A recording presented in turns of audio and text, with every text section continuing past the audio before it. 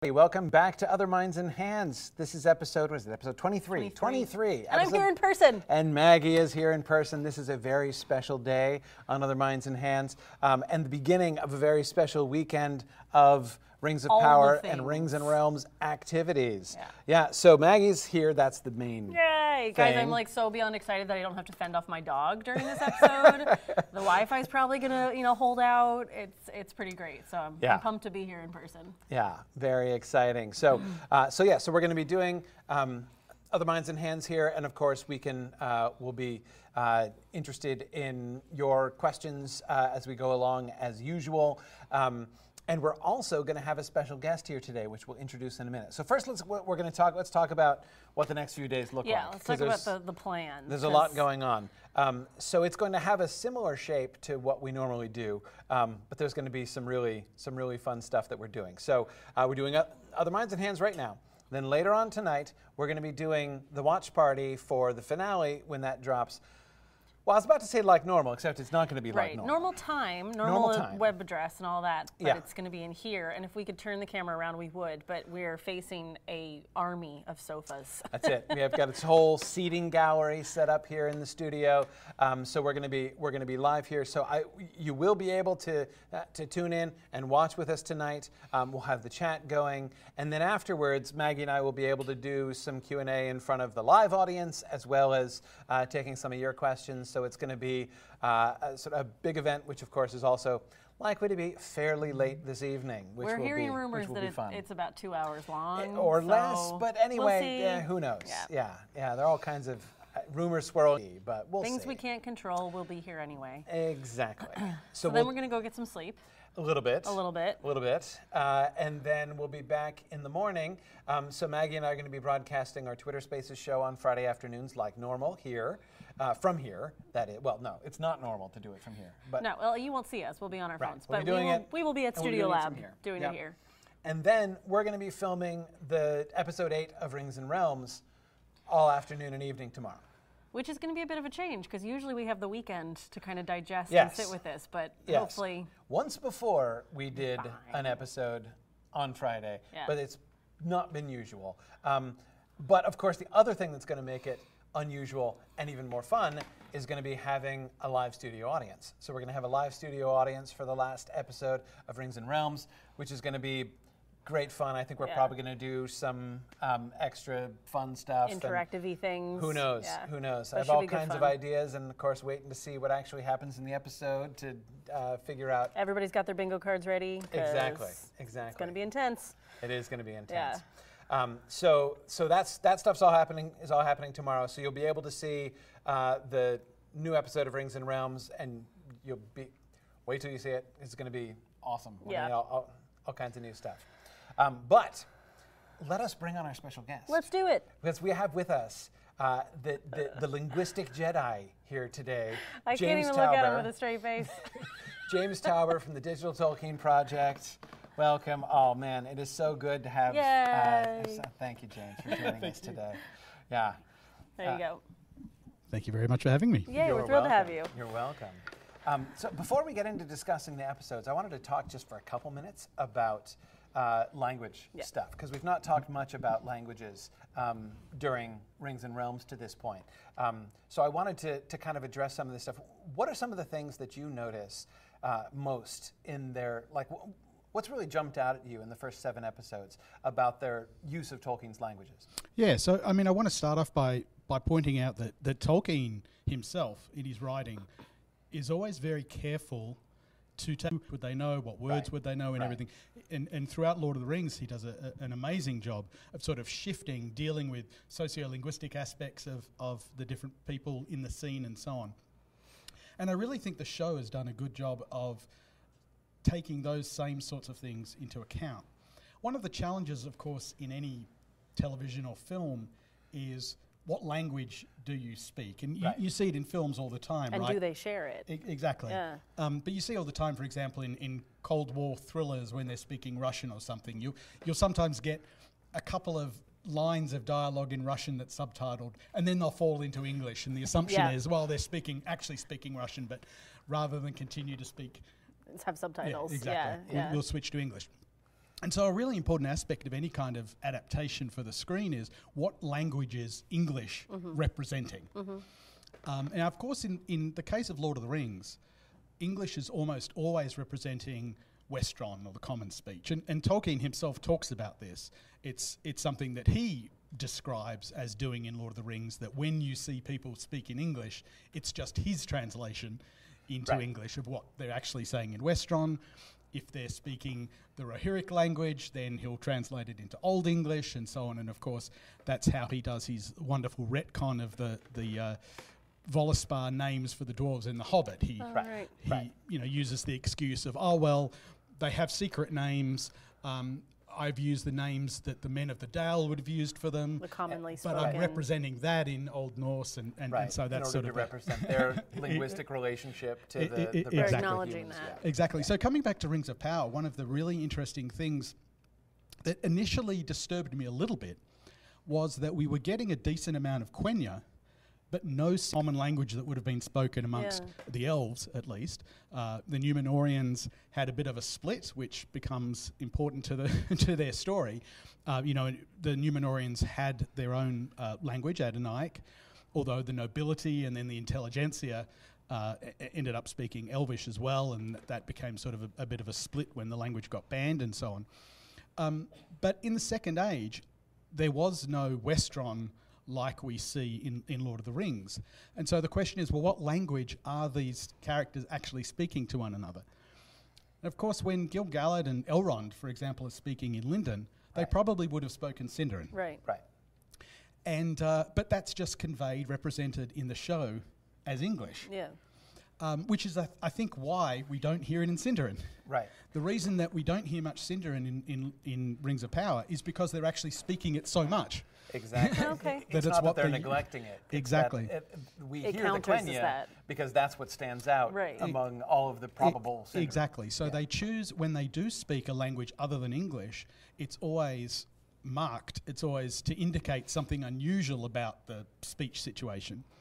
And so it was really interesting that the bits of Sindarin that we got, other than, of course, names of places and people, because there's plenty of Sindarin names, but in terms of actual utterances of Sindarin, the only examples we've had so far are the conversations with horses. With horses, Right. yes, I was going to say. Yeah. It's definitely horses that speak Sindarin. That is our It's the conduit. clearest thing. Yes, horses aren't allowed to speak Quenya. No. Or the good horses, maybe, so we got Galadriel saying Noralim, Noralim to her horse. Of course, mirroring Glorfindel in the books and Arwen in the Peter Jackson films. And then we also, when Elendil plays Horse Whisperer, he speaks Sindarin, Sindarin as well. So it's interesting that that's what they chose to use Sindarin for. And it explains why, like, a lot of people had an issue with Quenya being used between Adar and Arondir early on. They speak Quenya to one another. But they only speak a little bit of Quenya. They actually speak English as well. Which you assume is Sindarin.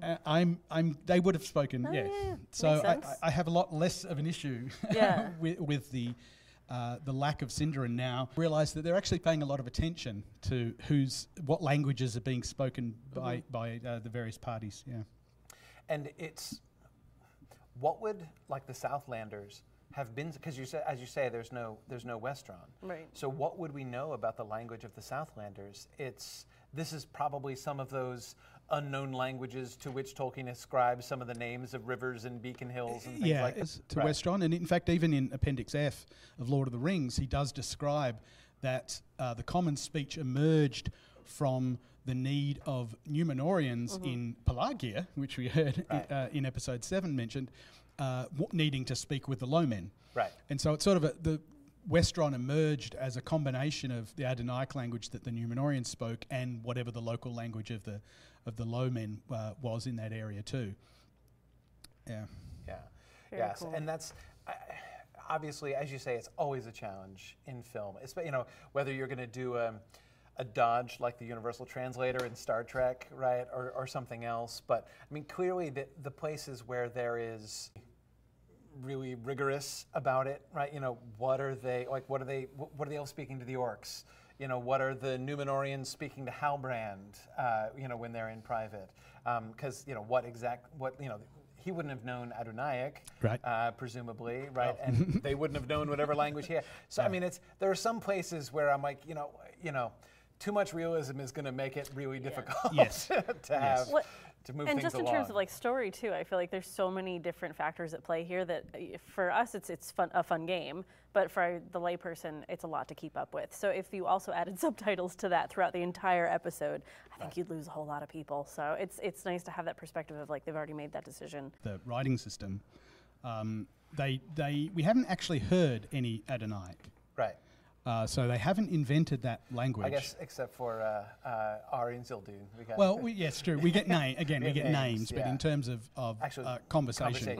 Again, presumably because speakers of Adonaic would be represented as English. As English, right? When we're getting the dining room scenes in Numenor and everything. Yeah, but we do get a decent amount of a new writing system that was not developed by Tolkien. It was developed for the show in particular. That's really just a transliteration of English.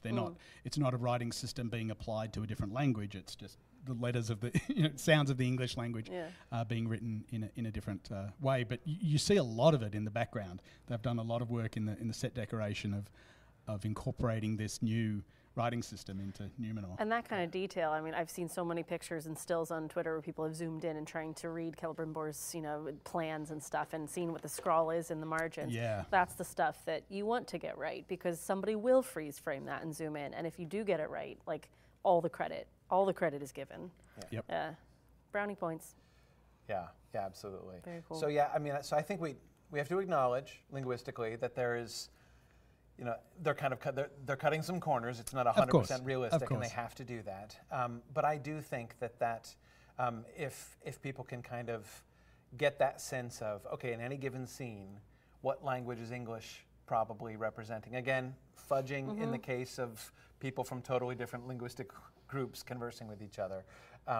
But that I think that really does make things easier. It was, to me, the really puzzling thing at first. Like, why is everybody speaking Quenya? Like, that didn't make any sense. Right, whereas, of course, in contrast, in, say, the Peter Jackson films, it made sense to have a lot more Sindarin because the default language was Westron. It was Westron, right. And so I think it's important to recognise that whenever you do hear something that's other than English, it's because it's an interesting linguistic situation. Decision. Right, right. As was that's most really obvious, for instance, in the overheard Khuzdul conversation in episode 7, right, when Elrond responds to that. Yeah. Exactly. And how telling would that be, the fact that he knew some of that language? Pretty significant. That was a big deal. Because everybody would know they clocked that. it. Yeah. I don't know what you guys think about this, but when King Durin compliments Elrond, I heard that as also a side jab at his son.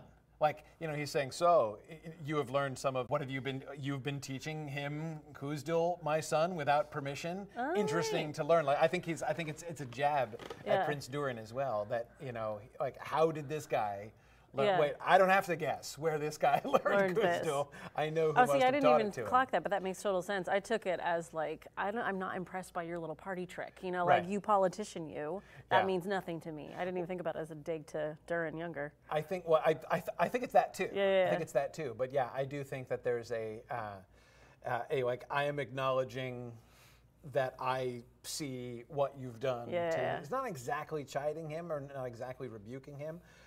But I get to potentially an implicit rebuke. And also aligns when he says, I love him like a brother, as if he'd been fired in my mother's womb. That was not okay. That blew the lid off. Having that kind of alignment. So you can see that seed being sown with the language first. Exactly. Not being acceptable.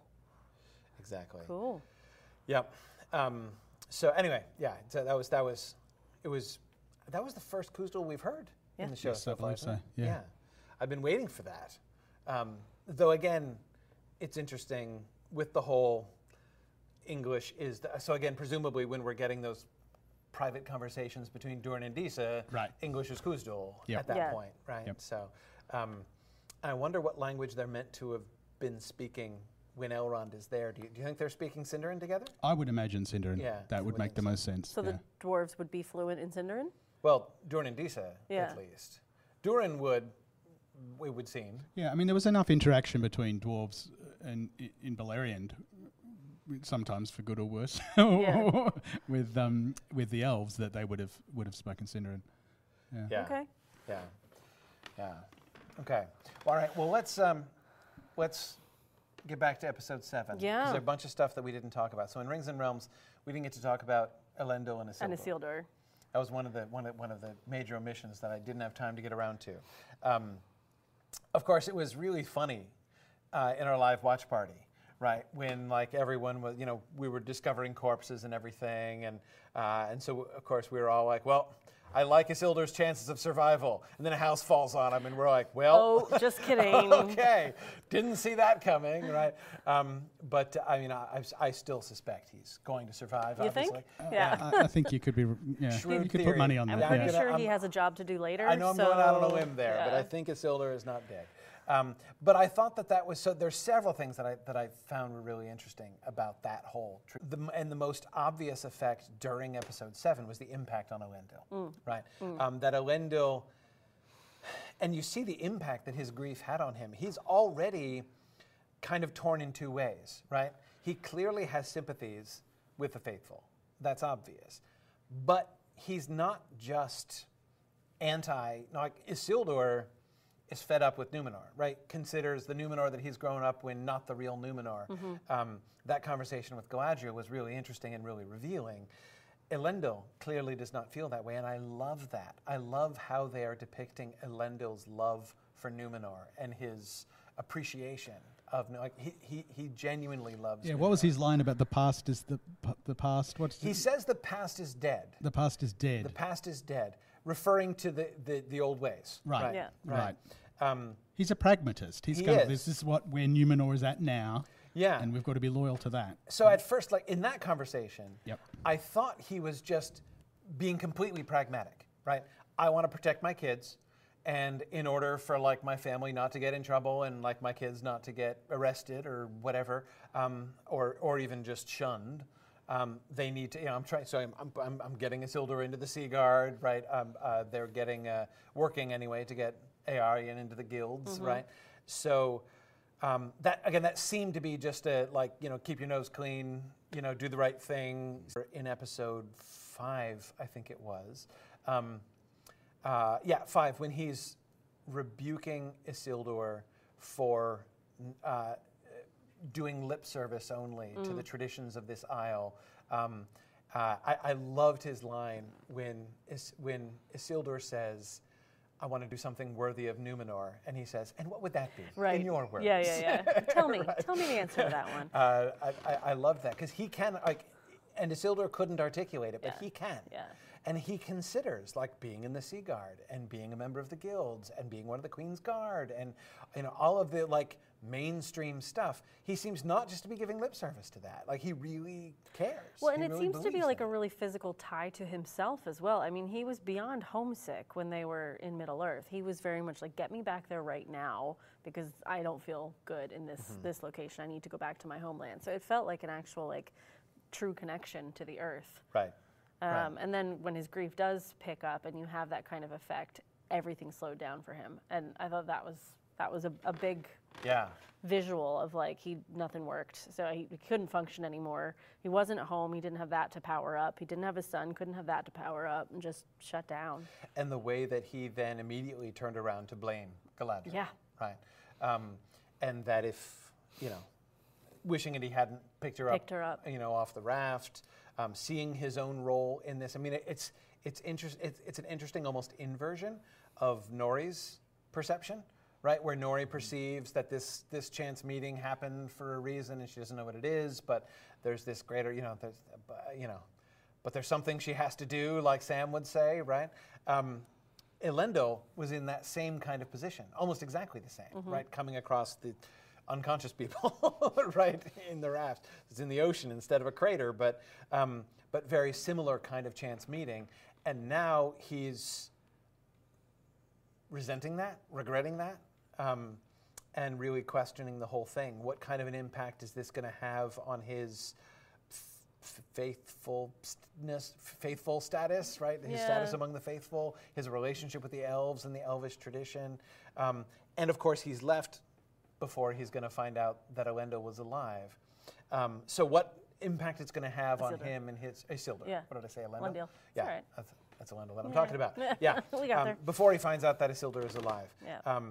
So I think his trajectory is clearly going to be complicated by this. I wonder what his now. Remember, he's going to be going back, and Aerian's there. Aerian, the full Pharazôn supporter, is going to be there. So it's going to be him and Aerian. Aerian, who is already grieving, right? And now whose worst fears are going to be almost worst fears. I mean, only 50% of them died instead of all of them, but one at least of her worst fears has been confirmed, which would seem to, set her in that way. Yeah, I mean, I can't help but think of that scene where they, would cut between her in tears and Isildur with a smile and excitement on his face. Yes, right? Exactly. And that's the last we saw of her. Stark contrast. So and now how is she going to be impacting Elendil, right? And how are they going to be feeding off each other, grieving now at home, and so I think that she is likely to be fairly instrumental in helping to push Elendil down, perhaps in a dark direction for a little while. And a resentful one. Yes. Yeah, it's not going to be somewhere he willingly goes, and that's going to dig a deep scar. And we saw his strong reaction to Muriel's oath to return, right? So I'm thinking that Elendil for a while is going to be pretty squarely in Pharazôn's camp, is what I expect. That'll shift again, right, down the road. But because remember, this is one of the things from the beginning that's so important to keep in mind for this show. Long trajectory. It's a long road to the end of the, he's going to get to the last alliance, but there's a long ways to go. And I feel like there's been a lot done even in this first season. Like, yes. I often think, wow, they've put that in season 1. How much more can they do? Yeah. Whether it's Galadriel's shift or Elendil's shift, right? This is just the first shift that we're going to see. There's a lot more that can still happen to both characters. Yeah. Well, and I think so much of that feeds into the pacing that we've been talking about too. Like each season has to have its own arc, but the whole series needs to have a single arc. So it's been nice to see. Like I really felt like there was a shift in this episode that everybody's arc really started taking off for the big arc. Yeah. Whereas the season arc, we've had a fair bit, but we just really have started the acceleration on the big arc for everybody on this one. Yeah, no, I think that's going to be, but I'm bracing myself for Elendil to be like not quite an antagonist, but Not supportive. Yeah. What role do you think Anarion, the other son, will have in all of this? So Anarion seems to be positioned, and I'm hoping we get Anarion in season 2.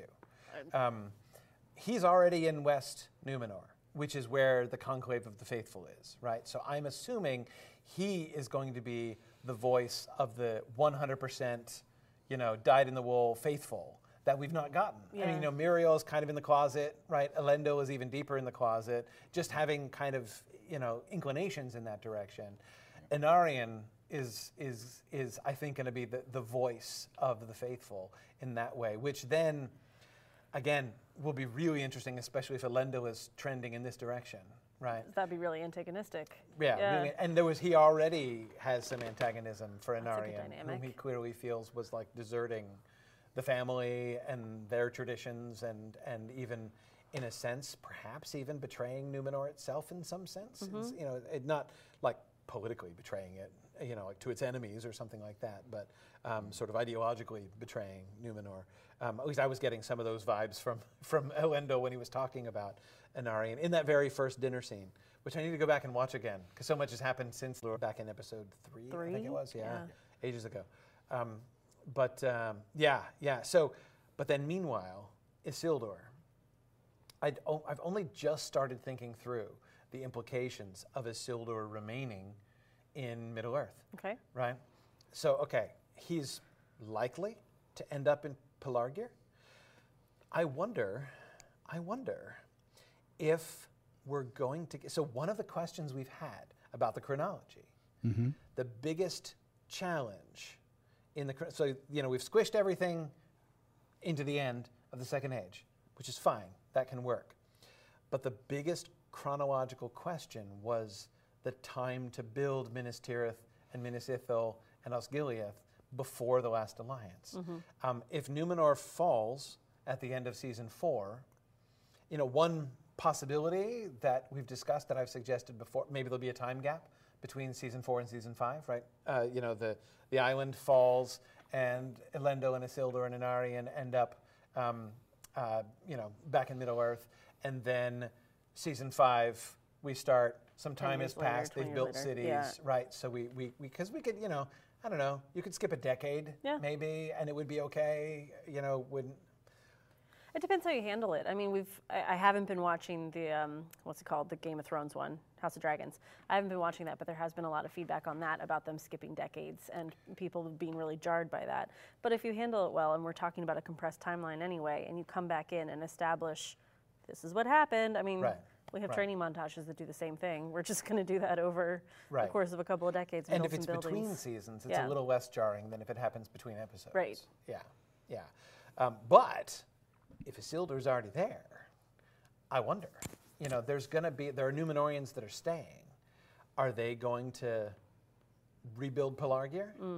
Are they going to move from there? Like, are we going to get actually the cities of Gondor beginning construction now, like from season 2 through to season 4? It would give Isildur something to do. It would really cut him off from the father, have that independence, find his own feet, and find his way to lead in this new world. Right, he with the becomes influence a leader of the old one. Yeah, especially since he wanted to escape from Numenor anyway. Right, he'd be living his best life and not here. under the shadow of his dad or his brother. Yeah, or Anarion, sister. who's already exactly without those expectations. Totally on his own. I like that. And again, it would begin to lay some of the foundations. And so I don't know. I'm not 100% convinced that that's going to happen, but I wonder. Yeah, I mean, you don't lose much in terms of Isildur's storyline. The theft of the fruit is probably the only thing you would miss out as a result of that. But there, he'd have to go back at some point, right? And there'd be time. Mm-hmm. I mean, so for instance, I could imagine. You're right. The big job that he has back in Numenor, he has 2 jobs. And I still insist, I will be so disappointed if I don't see Isildur hauling the Stone of Erech to the boat. I mean, he's got to bring the Stone of Erech on board with his enormous 6-foot diameter pet rock. I absolutely insist. I'm gonna be writing JD and Patrick dirty letters if that. This feels like a fan art competition. Like, we're going to make that happen for you, Corey. If it's not in the show. It has to happen. Here comes Isildur, rolling his boulder down the pier. No, just carrying it on a little line. Some wheels on a cart. It on exactly. So good. Has to happen. But anyway. Priorities. But he could, for instance, Sauron could be there already.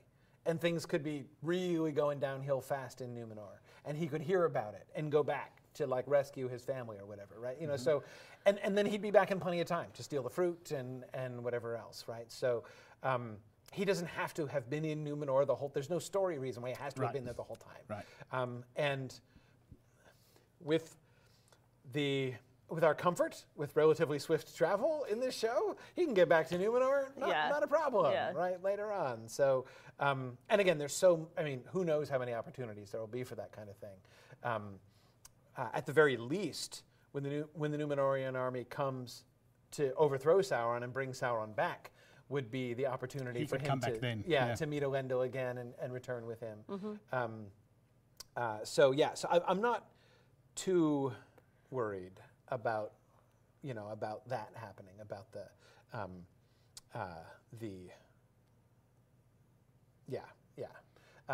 about him being able to be there for his one job. Two jobs in Numenor. But I'm the independent Isildur arc. That's a big deal. I'm very much looking forward to that. Well, because otherwise, as you said, there isn't much for him to do. For 2 or 3 seasons. And when you think about any kind of heroic archetype, they have to have that separation from the other. So we have this expected life that he's supposed to lead. He's not comfortable in it. He's already kind of chomping at the bit. We have now cut that tie. Now he has the independence to lead his own story, and we don't know what that is. We know what the end result is from the story, but won't it be fun to see this kind of growth? Yeah. No, getting him out from under Elendil's shadow, I think, is a really fascinating thing. In some ways, the little incident with Isildur and Kemen, I was hoping we weren't going to get a whole lot more of that kind of thing. That resulted in him getting on the ship and coming to Middle-earth, but like... Because it felt goofy? Because no, I just mean like convenient? I don't know, it was kind of, I don't know, it was very like minor leagues for Isildur, right? I mean, like him stowing away on the boat and performing this small act of attempted heroism, which didn't work, to stop him, that is, followed by the more interesting and larger act of heroism of rescuing him despite the fact that it was his fault, Kemen's fault. But yeah, like what I didn't want is there to be this whole like Eärien, Kemen, Isildur running behind the scenes plot, you know, that's the thing that, I mean, I do believe we're going to get an Eärien and Kemen sort of behind the scenes plot. But exactly what Isildur's role in that, like, I say minor leagues, like I felt like for him to be just like relegated to that kind of plot would not have seemed to me to be moving him in the direction that ultimately he's going to need to be. He needs his bigger arc. He does need a bigger arc. And there's much more room in Middle-earth. Yeah. If he's going to be, because they all left. Miriel left, Elendil left, even Valandil left, right? So they've left soldiers, but who's in charge? Right. So there's a vacuum, right? A leadership vacuum, even among the Númenóreans. Not to mention a leadership vacuum in the Southlands. We have Bronwyn still, right? But to see like Bronwyn and Isildur and Arondir being the ones who are kind of now leading that, which again I suspect to be, I didn't see this coming when we were first meeting the Southlanders plot in the the first few episodes. But now the move to Pelargir says to me like this is proto Gondor. Right. Right. Well, and we thought we were going to have Halbrand there as the new king and whatnot, so we thought he would be taking the reins and leading that, but no, he's got to go get some Elvish medicine. So apparently, yeah. Yes. So that does kind of remove that leader element. Exactly. Yeah. So without Halbrand, now and let's hope that Halbrand returns to confront issues with his kingship, if not to take it up. I don't know what's going on there. I'm still holding out hope. And explain some of our conspiracy theories. Explain some of our conspiracy theories. But anyway, yeah, I think no matter how that comes out, Isildur's role would, because he wouldn't necessarily be like an obvious rival for Halbrand, right? Halbrand knew him. Remember there was that one moment when Isildur gets up in the apple eating scene, right, with him and the horse, right, which everybody really fixates on for some reason. I have to admit, I've not really been upset by the apple scene. No, that didn't really bother me. Like, throwing it away was a little obnoxious. Just eat it. Give it to the horse. But, right. But they ate things that take you out of the story. Anyway, it's not like he threw an untouched apple out into We're the still ocean. talking about the apple. Yeah. I think people's issue was him eating it after the horse had taken Oh, it. see, that I had no problem with. It was throwing away a perfectly good apple. Give it back to the horse. He'll eat it. No, I mean, like... That's wasteful. I think there were a bunch of... It's a big boat. There's plenty of room for more apples. Yeah, and they'll be in Middle-earth in We're like 10 still minutes. talking about the anyway, dang apple, everybody. Yeah. Okay, the horse, though. This is the thing I mentioned in Rings and Realms, that I feel like it's just going to be an exact Aragorn moment. The horse has been set free. He's going to go find Isildur. He's going to ride back into... They've set it up too much for them not to do that. Yeah, exactly. Yeah. Obviously, they're going to find each other. Yay, rescue. So Yeah, and that's... I'm trying not to get distracted by it, because it's not that big of a deal plot-wise, and it's a nice moment. But if you know the trilogy, the Jackson trilogy, so well, it's a little hard to separate that and not be like, oh, really? Okay. Yeah, I have felt that in the last couple episodes, episode 6 and 7, the links back to, especially 7, the links back to the Jackson films have become more obtrusive. And a bit more obvious. Yes. They were very subtle. So yeah, I was talking about this in Rings and Realms, where it's like, there's only a few that have really taken me out of the narrative. Right. But most of them came in this episode. So yeah. Yeah, I mean, the Elvish medicine line, right? There have been other lines, but when they've had other lines that they've taken from the film, they've not just like recycled them.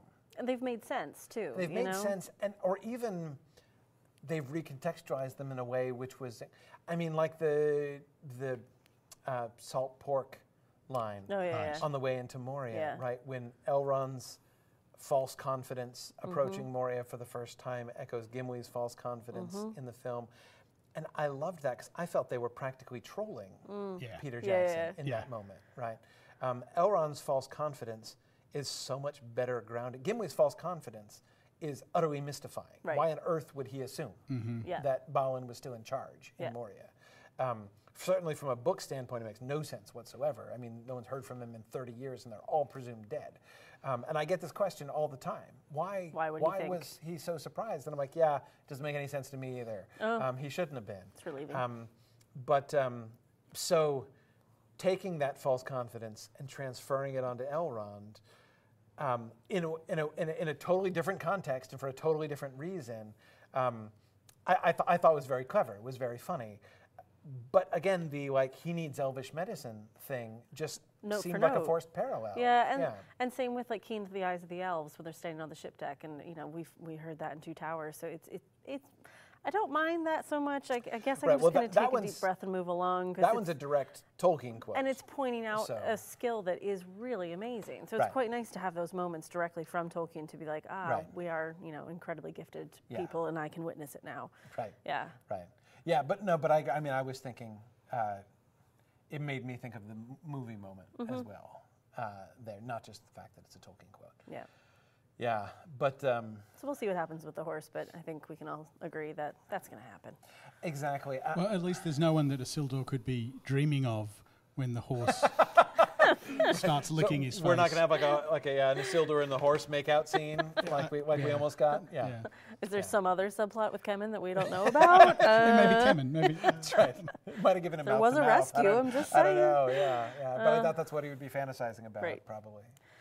Yeah. Moving swiftly Moving on. swiftly on. Yes, there we go. But yeah, I will be interested to see how. I mean, obviously, Beric is going to be instrumental in finding him and bringing him back.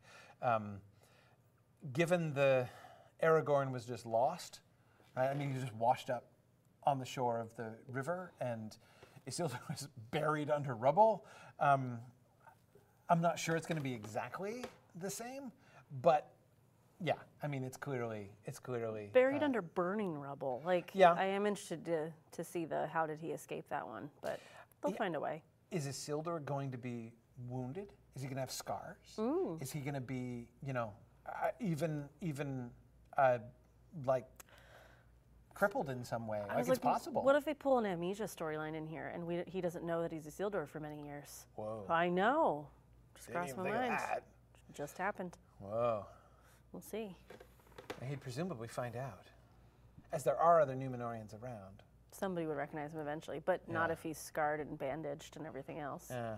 Because I mean, we do know it's one of the things. He has plot protection from death Right. at this point. But that's about it. Only death. Yeah. I mean, he just has to be able to. And we assume at the end he knows who he is. Right. Because we do have the father-son dynamic at the end as well. Right. Yeah. Yeah. No, I do think that he. He could be. Him being scarred would be interesting. Would be interesting. I'm not sure. We have to totally unscathed. Unscathed. I swooned briefly, but I'm fine now, right? I have a bit of soot on my cheek. Yeah. Exactly. It'll right, be a bit yes. more than that. Probably a bit more than that, but.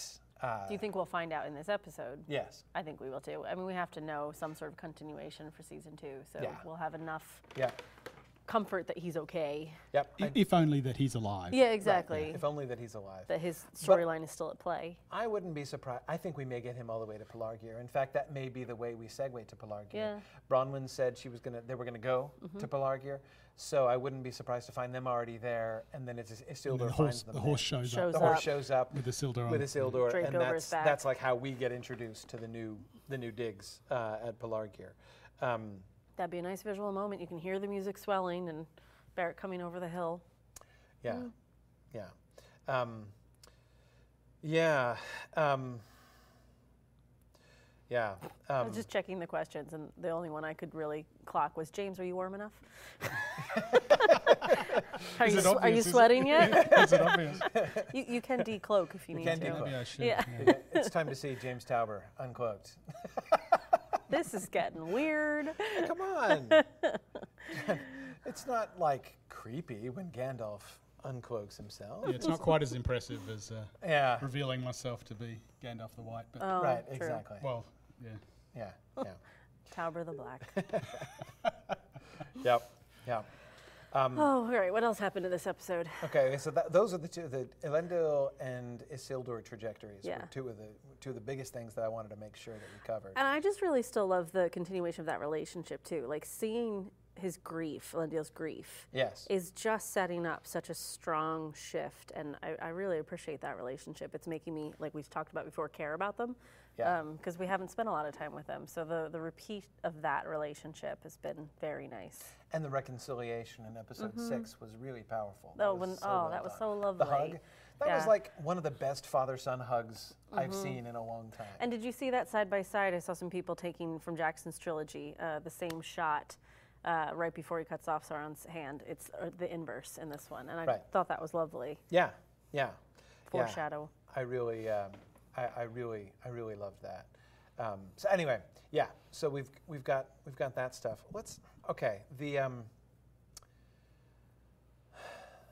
The creepy cultists.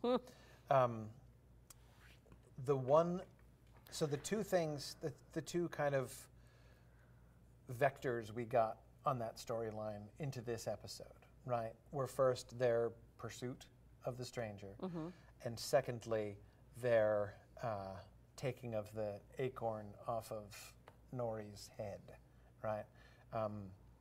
Those seem to be the two, and then of course Nori and company following along behind them. Oh, by the way, James, I'd be wondering what you think about this theory. I was troubled by geography at the end of episode 7. Okay. I was troubled by geography because it seemed clear that the map sequence during the Wandering Day song was suggesting that they went down almost to the Black Gate Yep. and then cut east and were Yes. going straight east from there, so Yes. that where the grove was somewhere in like the northeast corner north of the mountains, still close to the mountains, but Yep. somewhere over there. And then Sadok is like, go this way, Greenwood the Great is right there. Yeah. And I'm like, what? Greenwood the Great is hundreds of miles away from there. But I was talking about this at Middlemoot. And I have to give props to Eric from Middlemoot, who made the genius suggestion, which I became immediately convinced by, which is Greenwood the Great isn't there on the Third Age map, but in the Second Age, when the forests extended, when a squirrel could go from tree to tree, from Fangorn all the way to the Old Forest. Yep. And we know for a fact that the East Bight of Mirkwood Yes. is the result of deforestation by Rovanian, Yeah. right?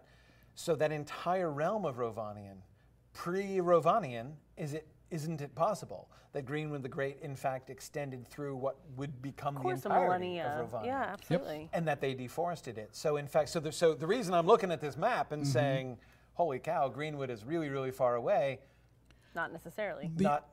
not then, perhaps. The only thing that is unfortunate we didn't get is in the 2019 Amazon maps, Right.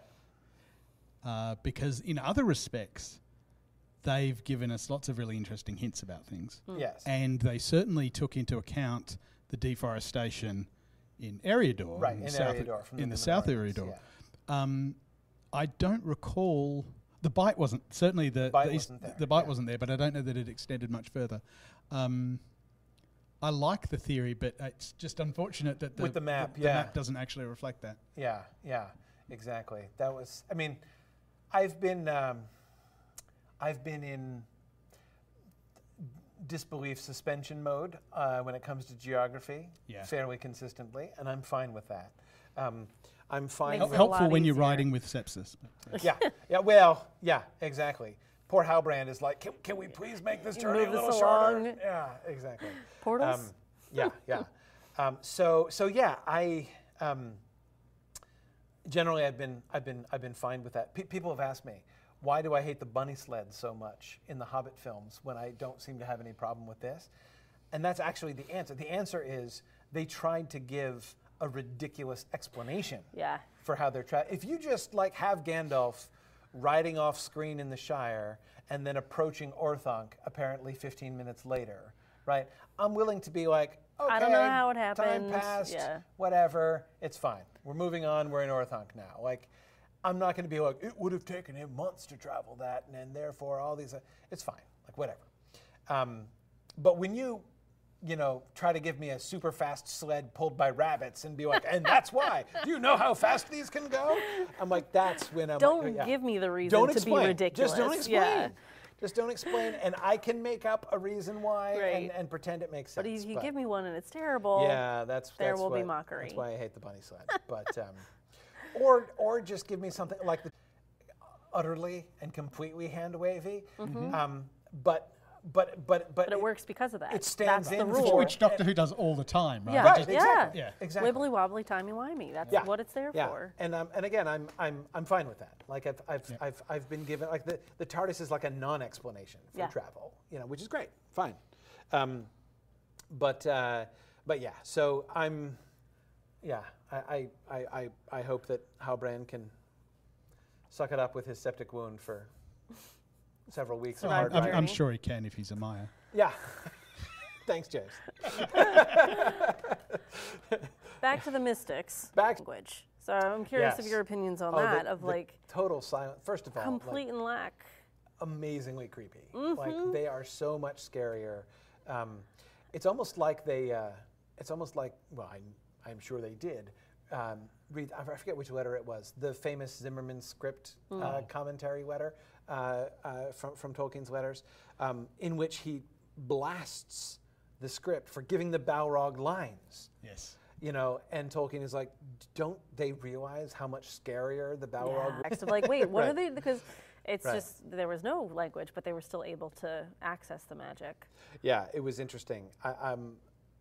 And James, you can tell me if you've noticed anything that I hadn't noticed. But I was like on the set of Rings and Realms last time. I was like, is this right? Is this true? It's the only magic we've seen. The Stranger and the Mystics are doing the only. I don't think anywhere. I don't think any elf has done magic. Fireworks, arguably. The fireworks in Linden, maybe. Yeah, we don't know how they were. Yeah, we don't done know how though. it was Can't done. think of any. But with that possible exception of fireworks, I don't think we've seen anybody else doing magic. So it's I don't think so. Yeah. just that plot line, which is another. Well, and unless, the stranger healing the tree. right, exactly. No, yeah, And the other- the stranger yeah. and The stranger and the Yeah, mystics. exactly. Yeah, Yeah, yeah, yeah. they're the only ones Yeah. doing it, but the Yeah. elves haven't done anything. So I think it's another reason why I'm thinking we're all like this is the wizard related subplot. I remember in when I interviewed Leith McPherson, she brought up the word spell in the context of Elvish languages. Yeah. And at the time, I'm like, what do you mean teaching them Elvish words for the spells? Right. But now, Now we've it seen makes it, sense. especially Yeah. with the stranger. With the stranger, yeah. Madagot brings up the sword. Yes, the hilt, right, and the blade of the hilt. Yeah. That is magic. That's true. That's Yeah. true. It's. I wasn't But counting that's that. a powerful object. That's not It is well, and it's. And triggered by blood rather right. than language. It was a Right. device. Right. Yeah. I mean, there's no question that several things about it: the incorporation of shadow, Yeah, and the same- use of blood. And same with the Palantir. Like, there's something magical in that, but that's another object. Yeah, we're not seeing that's an people artifact, create. especially. Yeah, I would. Yeah. I wouldn't count the Palantir. Certainly not as the kind of magic that I'm talking about. But first of all, can we just like take a step further back from that, and how impressive that is? That just as with the books, you can step back and say like, wait, is magic happening here? Does this count as magic? What is it? How does magic work? And the magical thing happens, right? Gandalf and his flaming pine cones, right, or something Yeah. like that, right? Gandalf with the wolves in the Fellowship of the Ring, and then you have other things where it's like, well, does this count? Is Miravor magical? Is Lembas magical? Is the Palantir magical? And how do you define that, right? The show has really accomplished a very similar thing, where magic there is a sense of wonder that is Believability. like magic, and yet, it's not. We have had no equivalent of like Saruman's fireball from the Peter Jackson extended cut in Isengard. The Peter Jackson folks decided to go like one step over the top and saying like, I want to make it obvious that there's and I always interpreted that as them being reluctant to take the risk, right? Like when Gandalf and Saruman confront each other, there is magic of a sort being used, right? There's power happening. It's a magical confrontation, even though nobody's beating on anybody else with sticks like the first time. But both times, the Peter Jackson team chose to make the confrontation between Saruman and Gandalf visible and outward, right? First with the relatively ridiculous fight, stick fight, but staff fight between the two of them. And then secondly, with the fireball, and Gandalf is impervious to the fireball, which is a clumsy way of externalizing and visualizing his attack through his voice, which Gandalf is impervious to. Right. I've seen that, that kind of a clumsy visualization. Trickery. Yeah. Exactly. So it's really interesting to me. I think that they seem to have been very deliberate in trying to capture both like the general wonder and mystique of Middle-earth people in general, without actually having anybody casting spells. Yeah, at and I almost any definitely like point. the subtlety of it, because it does make it seem like it just functions really well in that world. But I have missed seeing that higher level of the elves, because I don't think we've seen a lot of that. Keen are the eyes of the elves, and we have that whole scene about seeing the land earlier, but that felt a little like, oh yes, I've seen it for an hour, as opposed to just actually slightly smug there. it was right up there with the show don't tell, though, too, of film. Like, don't tell me, show me something really cool so I get to kind of see that magic happening. So yeah, it walks the line, but sometimes I'm like, you can look over on this side because that part's really cool. Right. But yeah. Right. But yeah, it's always the depiction of magic into, like, when you're reading Tolkien and talking about Tolkien, how Tolkien treats magic is a really complicated and interesting subject. And it's a real challenge for visual adaptation, because so much of the time when magic is happening, when it's not fireworks, when magic is happening, it's almost always invisible. I mean, rarely can you see it at all. And so, to depict, like, for instance, Gandalf and Denethor's gazes locked together. I was just talking with Alan about this on the Prancing Pony, that scene. I think that episode drops this Sunday, actually, but the actual meeting with Denethor. But anyway, that kind of thing, right? I mean, on screen, it's just going to be two people staring at each other, right? How do you convey to the audience, to the watching audience, that a magical, a confrontation of wills is happening? I'm not saying Denethor does magic, but that's the point. Like, where's the line? Where's the line between what Saruman does with his voice and his will, and what Denethor can do with his will? It's not a, this person can. It's not a wizard muggle situation. In Tolkien's world, it's just not. Right.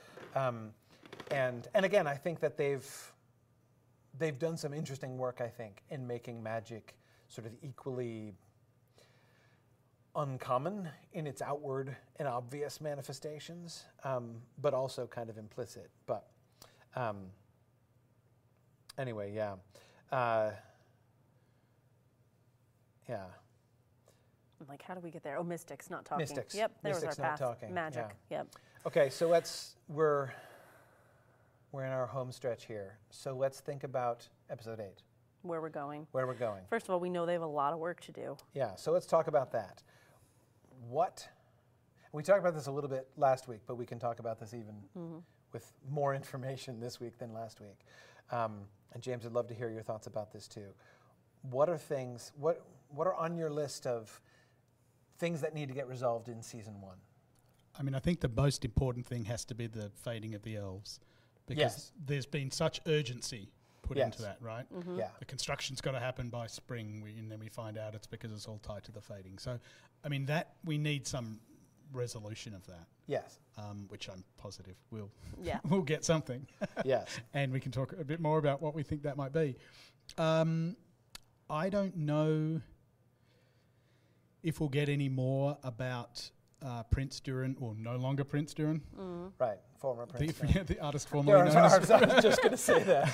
Yes. Yeah, that storyline feels like it would be okay if I think we can leave it that way. I mean, I hope we get a little bit more, because I always want more Durin, but I feel like that is at a good place, that gives us enough strife in season Yeah. 2 to know where he is in this moment. And similarly, I think the Bronwyn, Arondir side of things, I suspect we may see I them, think we but need I to don't. see where they are. But I don't think we need. There's no. Yeah, I mean, I think we need to see Yeah. like the setting up of camp and Isildur riding on the horse, because then we know those guys are okay and they're setting something up that gives us kind of a resting point before the next season. Yeah. So I think the Mystics and the Stranger and the fading of the elves are the two things that we need to Yeah. hit Yeah. on strong in episode 8. Agreed. Those for sure. And what's happening back in Numenor? We assume Farazan's not up to any good or something along those lines. Yeah, I can imagine a little bit of progress on that, a reminder, Yeah. but I don't know that maybe we'll just see murmurings of his, attempted or beginnings of his. Or just kind of like the usurping. establishment of some unsettlement, because she's coming back now hindered as well without any eyesight, and clearly she's terrified of losing that ability, and that makes me wonder what that could mean for how handicaps is accepted in Numenor and things like that, if that's really going to be a big Yeah. hindrance to her ruling. But I think that would be enough to just kind of set up, things aren't going to be shiny back in Numenor just yet. Do you think they're going to use the blindness as part of the usurping Raising to unseat her. rather than the forced marriage? Yes. Do you think we'll see a forced marriage, I guess? I've been thinking about that, and I was assuming forced marriage, but now the blindness actually does Yeah. make could me think facilitate that. this could be basically that she could end up being set aside like her father. I am not 100% sure of this, but I've got the funny feeling that the forced marriage is only in Silmarillion and Unfinished Tales and not in Appendix A and B. I think Appendix A and B just talk about him usurping the throne. They don't Yes. mention the They don't marriage to mention it. Muriel at Yeah. all. So Yeah. they So may you don't need to include it. just decide Yeah. to skip that altogether. Well, and forced marriage of your first cousin is a little Meh. meh. It's a little awkward. Yeah, it's a little it's awkward. I mean, it's And supposed to be and awkward. yeah, Right, and it's yeah, made it's- clear that they're defying both the Elvish law and Yeah. natural, the And laws the of the tradition. So Valar. They it's- acknowledge that, yes. but In yeah. the book, it's supposed to be creepy. Right. Right. But We can have the same outcome and find a different conduit if we Yeah. don't need to support that storyline potentially. especially because here's the reason I bring that up. It's because of the trajectory they're giving to Farazan, right? Farazan is already on the highway to villainhood, Right. but I think they've clearly wanted to depict him in a way that at least helps us to, if not sympathize, at least understand his perspective and how it is that what he's doing he genuinely believes to be for the best for Numenor. Right.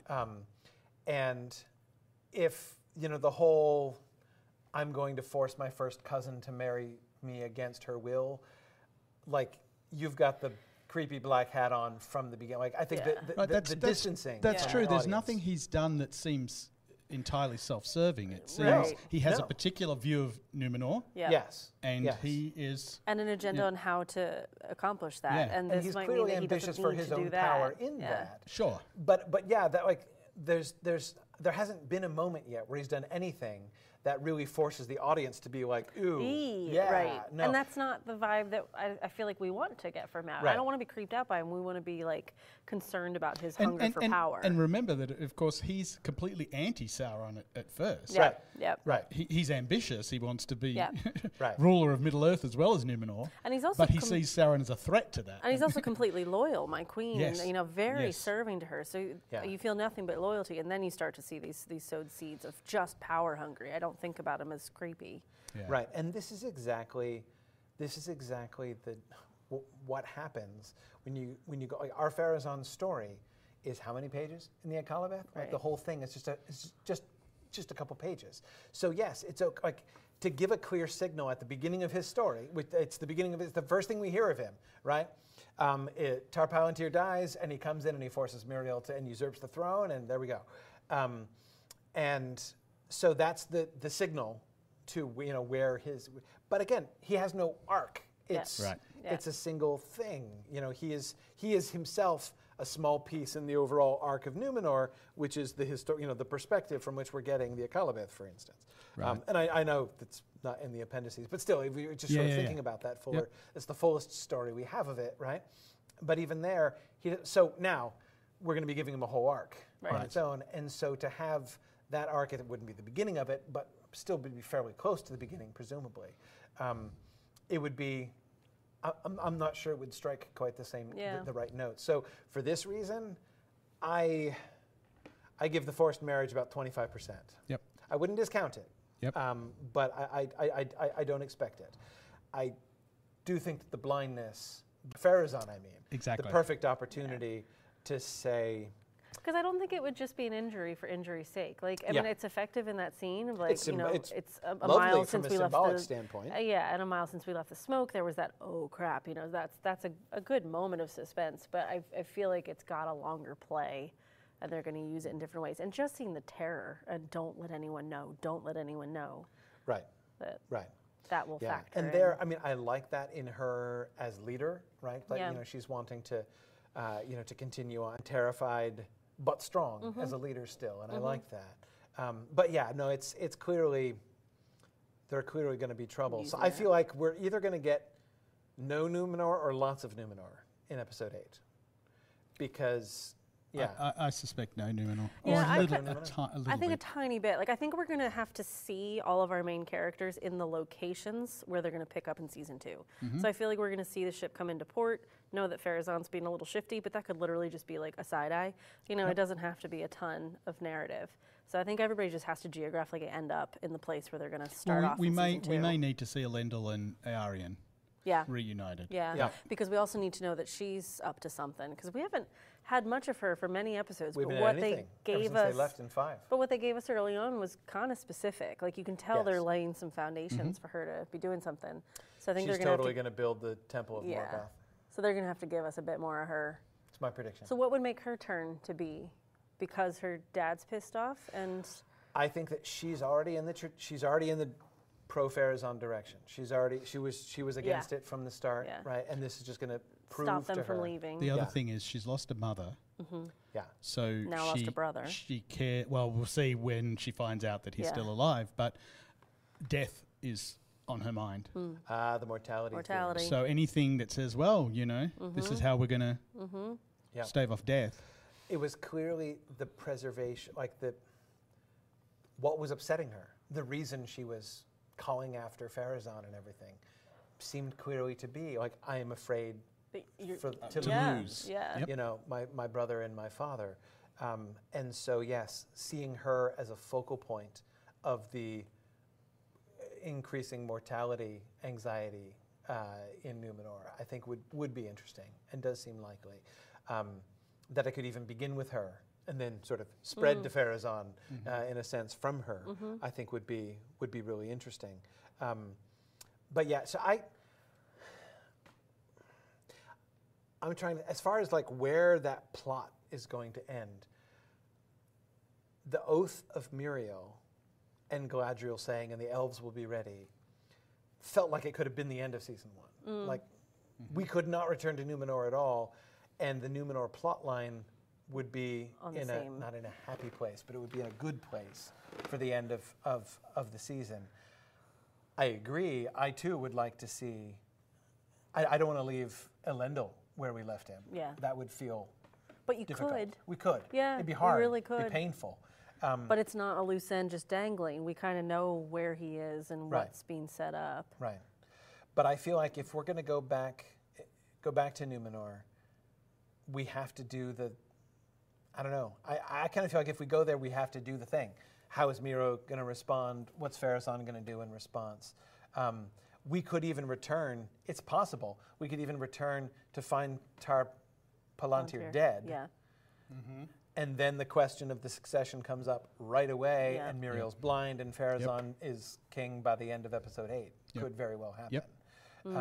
And then we don't know, and that's the end. And then we don't know what's coming after that. So I kind of feel like it's all or nothing. That on would the make Numenor sense story. too, because then that whole oath of we will be back means nothing because she wasn't in charge. So then Right. that whole idea is immediately But she's threatened. not going to give up on her oath, Right. and so she's going to be working for that. And Right. it'll be, yeah. Yeah. No, and who knows whether that even then becomes something that then brings Anarion and the faithful in. Like, is she gonna go to the faithful? When Pharazôn, when her influence and power in mainstream Numenor drops to zero, basically after Pharazôn becomes king, is she gonna go to the faithful and I don't know. The arc I'm curious about and would like to hear your thoughts on is Gil-galad. Where do we think he needs to get to before season 2? Because this is a different Gil-galad than we all expected. Yeah, so it is. When are we going to start to see the one that we know? I think so. I don't know when the Forging of the Rings is going to happen, when the realization of the Sauron. Well, he may already, because of the eruption, be thinking that Sauron's back. I suspect his attitude to Galadriel is going to be the big change for him, Yes. possibly in episode 8. Yep. Yeah. No, that's exactly what Ibrahim was asking. What conversation do we anticipate between Gil-galad and Galadriel? Yeah. I think it could be, as Ibrahim was suggesting.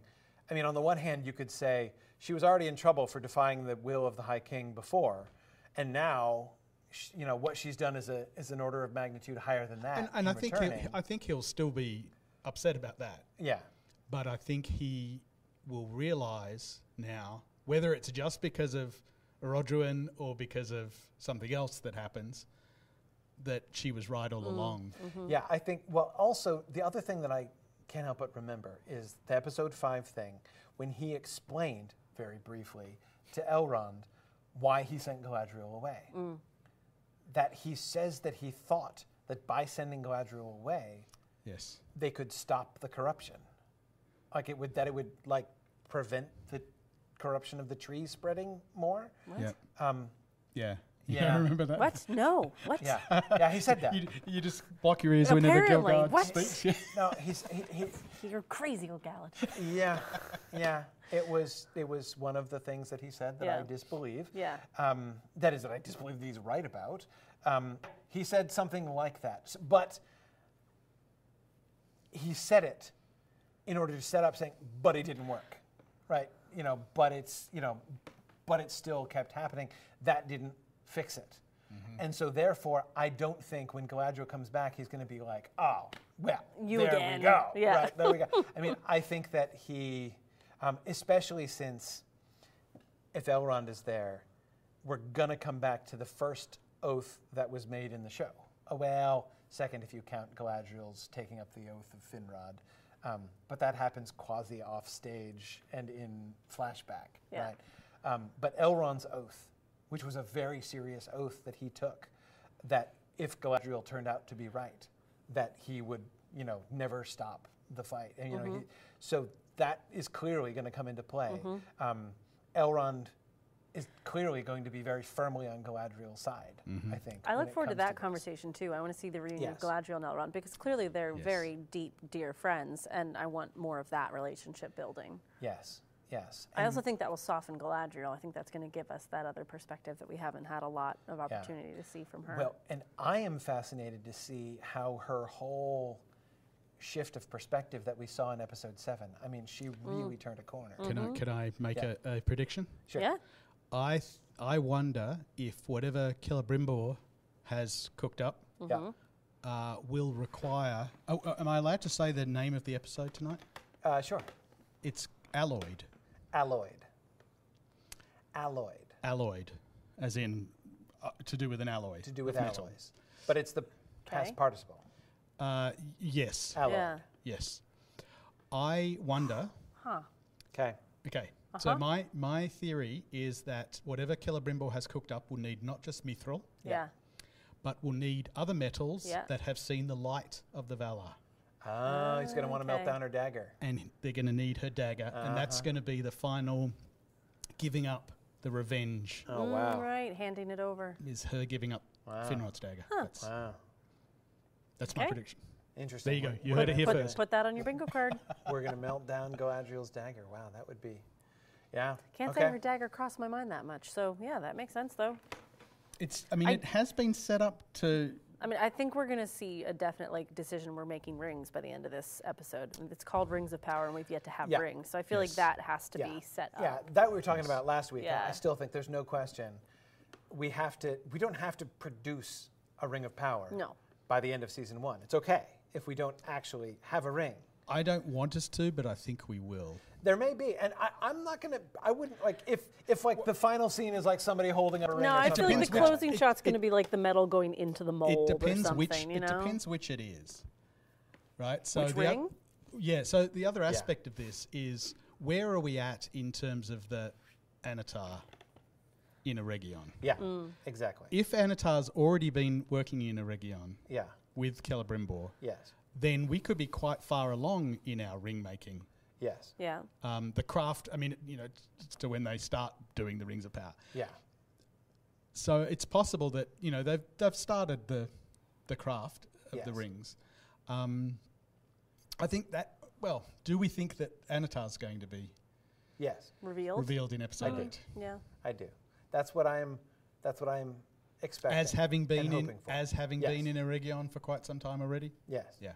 That would also solve. I mean, I don't think they can keep up this Who's Sauron game for much longer. No. I think they're going to have to reveal that before season 2. So that would make sense. Yeah.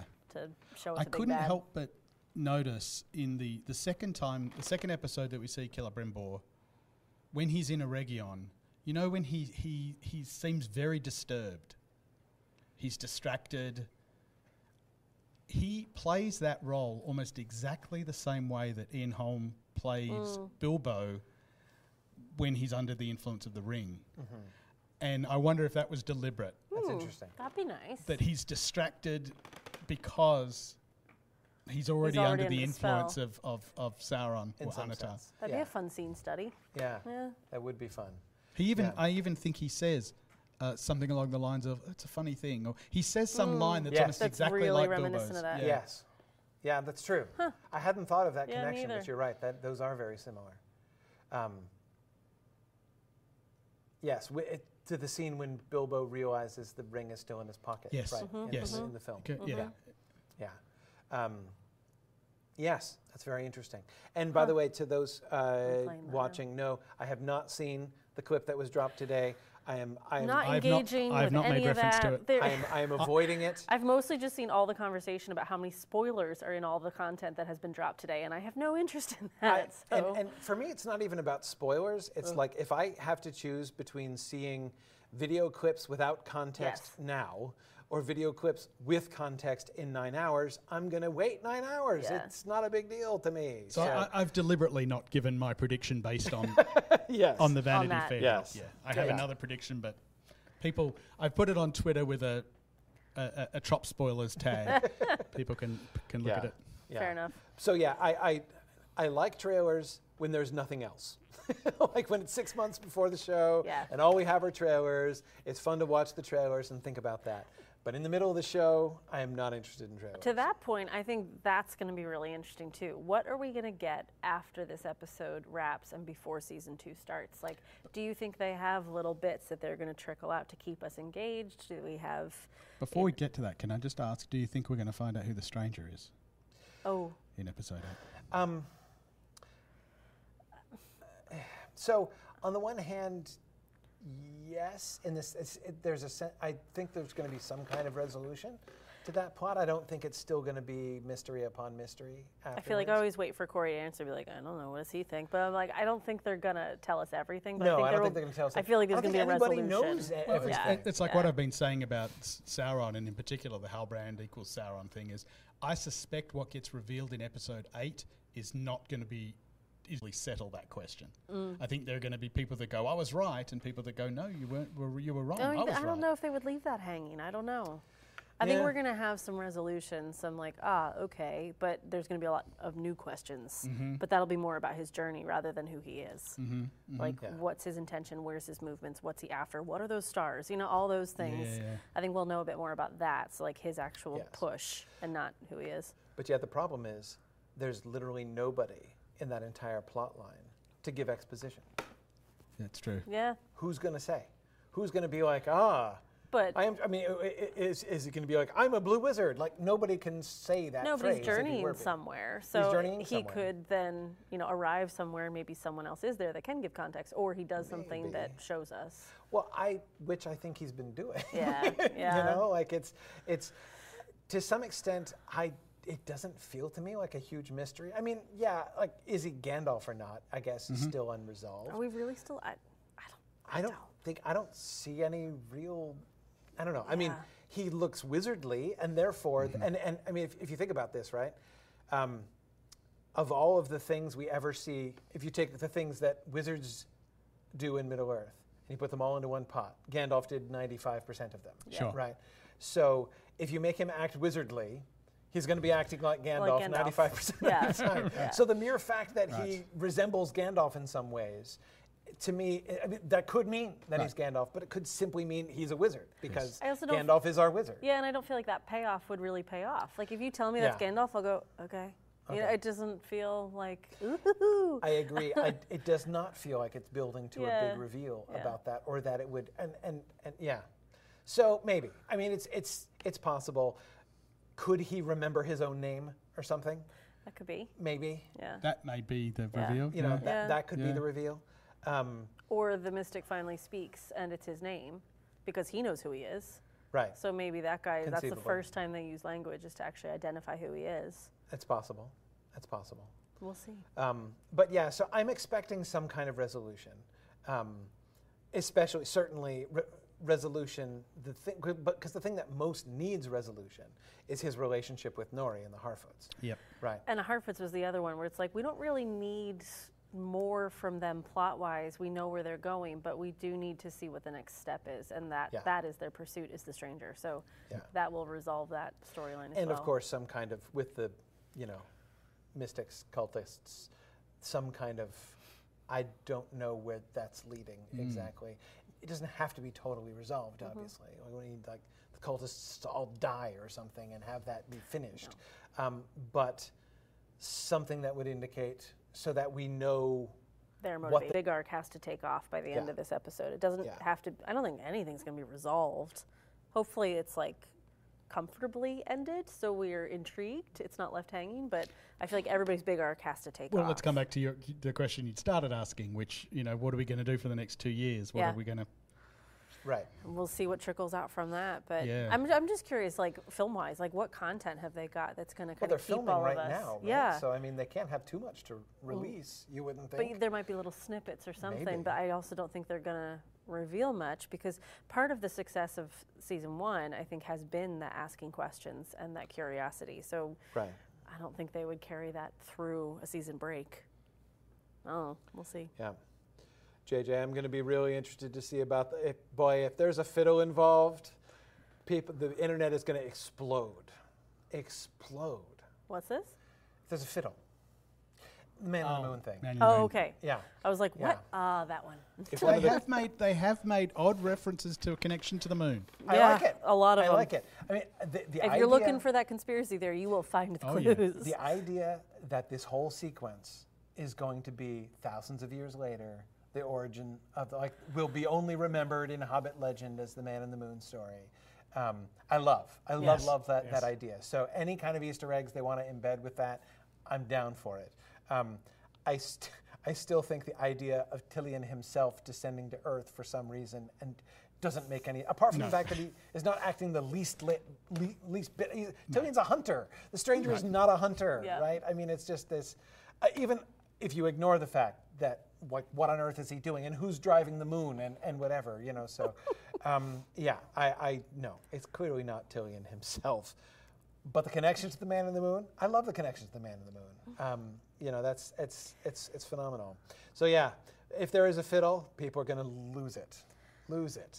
What about Adar? Adar. What do you think Oh, we're? man. Yeah, what are we we have gonna? that. That's a good Yeah. point. We haven't What are talked we about gonna do Adar with at all. him? Where do you think he's gonna be? He's in day one of his retirement, right? Yeah. I mean, right from his perspective. He's given his children a home. Okay, except when and how does he become a god? He was planning that. That was like. Did he mean he would become a god, or that he would be viewed Or by his children as a god. He's Okay.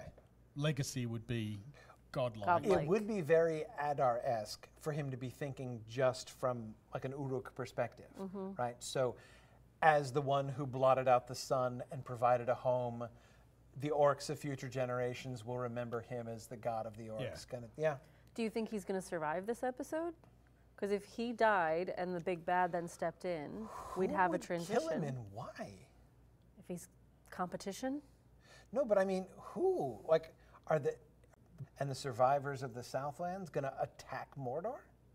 And if not them, is Galadriel going to bring Halbrand and his septic wound up there, get healed, resolve the Gil-galad story, and then come back down from Eregion a lot to ask from one Mordor episode. in episode 8? I mean, that's a lot. Yeah. I think we have to wait and see Yeah. Mordor construct Barad-dûr, and Kick forge him the One out. Ring. And we're not there yet. Yeah. Yeah. And Adar's so good, I don't want him to be gone No. yet. Yeah, No, we need that to carry through. I think I'm done. Yeah. I mean, there's nothing else that I mean, as an antagonist, clearly Halbrand and also in a sense Galadriel have, though I think, let me finish my sentence, have unfinished business with Adar. Though I think that Galadriel's unfinished business with Adar probably involves like forgiveness or something. I mean, like Adar was with her on her worst day. Yeah. That was horrible. Yes. And his storyline was so important for us to Yes. see that other perspective too. Yes. That, yeah, I feel like we need to spend more time with that, of seeing the reasons he's doing what he's doing. Yep. Yeah, I think that he stays. Even it would not surprise me at all if he. Oh, okay. How about this? Adar's future trajectory is to follow up what he was saying and to become the antagonist of Sauron. When Sauron wants to return and claim Mordor and use that as the center of his, but he wants Mount Doom. That's what I'm and he's gonna thinking. When you claim say it. like who's going to do it, I'm like, he is. Right, But not yet. But then, notice Adar and the refugees would now be on the same side against Sauron, and so I'm not saying they're going to reconcile and all become the closest of friends, right? But it would be interesting if there were opportunities actually for Adar and like Arondir and Isildur to work together against Sauron. One thing that I've heard a couple of people remark is during the last alliance, I was going to say. it said that all groups other both than the sides. elves, Yeah. other than On the both elves, sides. were on both sides. I hadn't thought of that. Yes. So we could get orcs on both sides. Yeah. Oh, that would be amazing. I mean, think of those alliance ties and Yeah. the pools of loyalty. Oh, and wow. Yeah, that'd be really interesting. Wow. I think you blew his mind a little bit. Yeah. Yeah. No, I mean, it's just that's being like, well, I was just kind of making that up. But There you yeah, go. there you go, supporting my wild theory about a future alliance between, but because if not an active alliance, at least a sort of like we have a common enemy. Yeah, I was going to say my enemy's situation. enemy is Exactly, my friend. yeah. And so, but that also leading to an opportunity. I don't know that Galadriel and Adar need to be reconciled exactly, but I where that was left, Yeah. that's not. There's more. That's not okay. There's more for them. Yeah. So And it's having such a them be great into scene. that kind of place would be. So I can't see a fight against Adar being a plot line in episode 8. I mean, obviously the Southland, but they're not there yet. Again, there's no way that the survivors of the eruption are going to be rallying an invasion. of Mordor. We may not see Adar. No, in we may episode not. We may not. I think Oh, I hope we do that. an episode without Adar is. But like is, that closing tough. shot of Seven though was so good. You know, like Yeah. he had established what he had planned to establish. We could end there, and I wouldn't be left hanging. I just want to see more of him because I think his character is really well developed. Yes. But there's others that are not as well developed that we need to spend time with, so Right. we care about them into season and 2. that last scene with Mount Doom in the background, Yeah. I've heard multiple non-book readers, film watchers only, for whom the penny dropped Yeah. at that Yeah. exact moment. That was the moment where they're like, That's Mordor." Mount Doom. Mordor, Yeah. yeah. But Yeah. then you get the Southlands wiped away. I'm like, we get it now. Yeah. See, I don't know. I liked the title thing, Oh yeah. and the reason I didn't dislike it. I was just kind of rolling my eyes Him at saying it. the word would have been much worse, in my opinion. Much cheesier. Cheesier. You mean? Not just cheesier, but also Telling, not showing. coming back to the language thing. It's not his name for it. It's Yeah. So Right. just Yeah. I would have had a problem with it. Right. Right. I shall call it the Black Land. That's what I shall name it. Right. Yeah. Yeah. Yeah.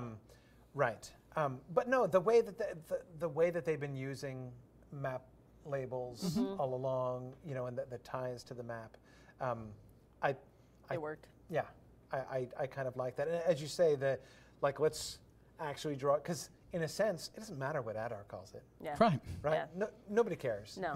Nobody cares what Adar's name Calls for it home. He He just calls calls it home. He Could calls call it it Fred, whatever. exactly, exactly.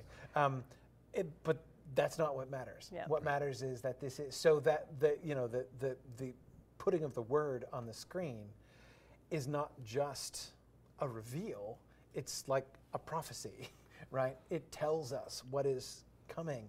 It's a pointer to the future, but it's a pointer to the future that would have been awkward to put in anybody's mouth. Wait, except Galadriel already said it. She said, "This Shadowland," which is She also does. a near translation of the word Mordor. Yes. Yeah. Yes. So I like that. That's I'm like, nice. oh, Yeah, little, that's a little, good little setup. Mordorian Easter egg there in the middle of the episode. It was her first conversation with Theo, I think. She called. Well, I mean, it you the can you Shadowland. can imagine that's how the name came about. The Yeah. elves were just referring to it That's as what that, they called the it. Shadowland. Yeah. Yeah, yeah, that exactly. dark place. But yeah. Yeah, I think we'll see more Theo to see what his trajectory is, but we're kind of in good shape there. I think the only other one we don't really know much about is Waldreg, and I can't say I care that much. well, he was with Adar. He was the one starting the, Hail Adar Yeah. chants at the end. I kind of feel like his role is complete, though. Like, I don't know if we're going to need to see much more from him. Yeah, yeah. He's a red shirt now. Exactly. He's done. He's done. Yeah, he's played his role. Yeah. Did you see that meme? I love that meme. Meme that showed two pictures of Waldreg, and it says, "I want to hear more about Waldreg. Sauron wouldn't have gotten far without him, would he?" I've not seen that. That's wonderful. Brilliant. One of my favorite Rings of Power memes. That's great. Yeah, We got to start collecting them. yeah, it was brilliant. But anyway, yeah. So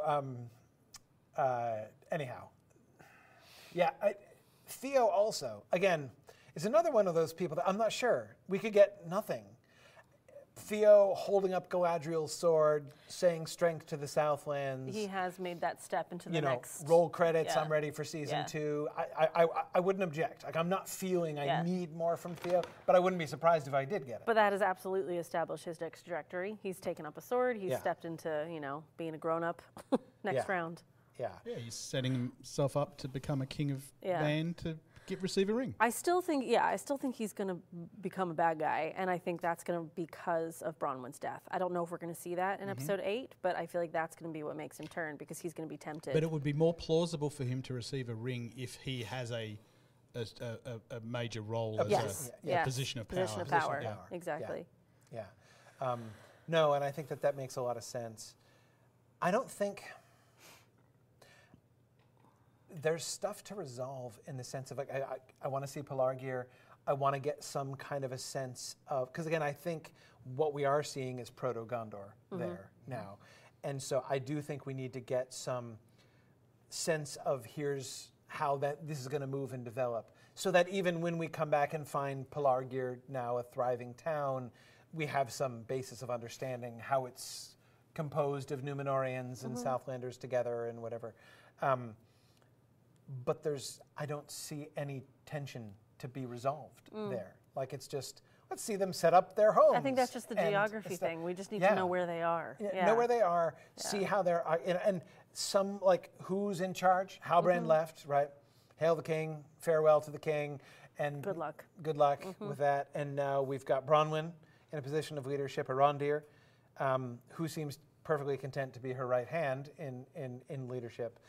But now we've got Isildur and the Númenóreans there, and how's that going to work out? But again, this is not like this is there's going to be a battle kind of tension, right? Right. We've got That's bits resolved. yeah. conflict in the Harfoot thing with the Mystics, right? We've got conflict in the Gil-galad storyline with Yeah.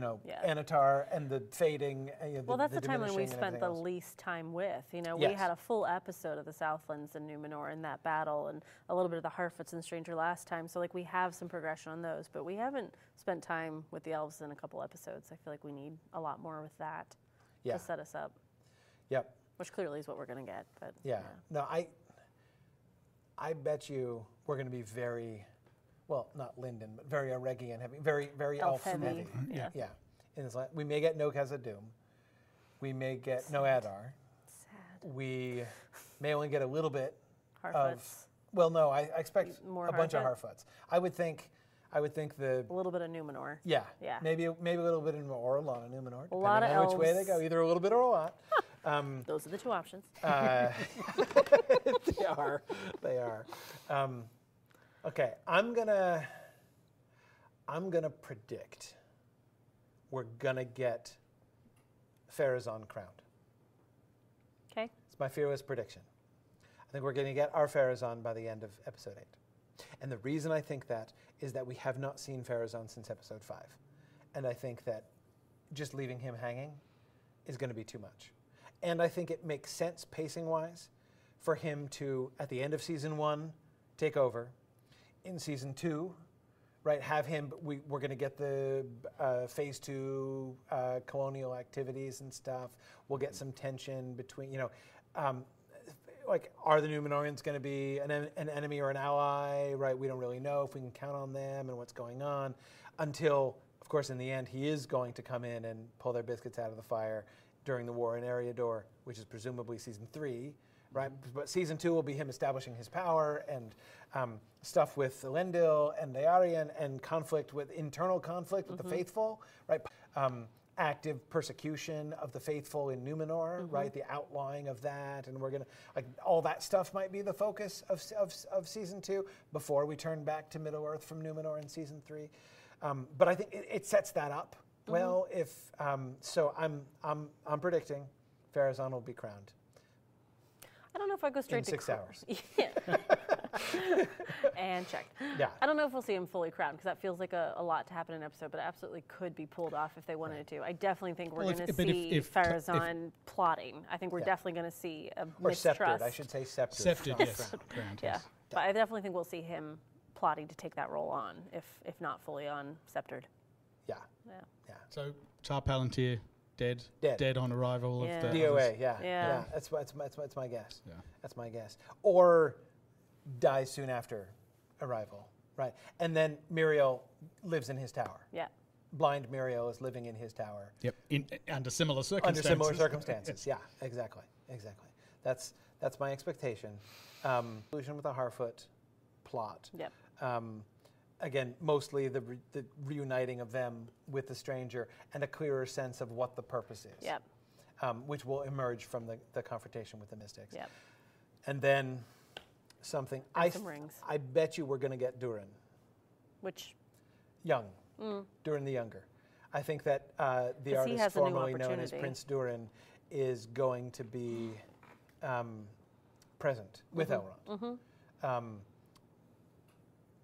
He'll be in the elf story, like episode 5 when he was in Linden. So he'll be in the elf context. But I suspect we'll get him.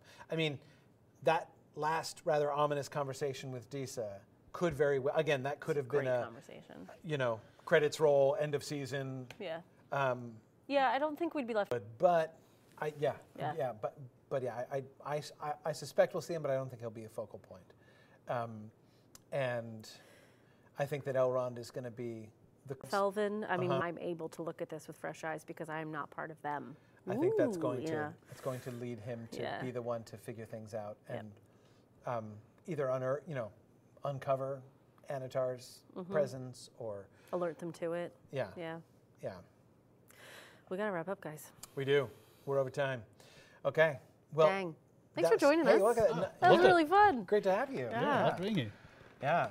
So it's not going to usually. Not only are we not usually together, but We to get have him too. to have a special guest physically with us is pretty It's thrilling. unusual.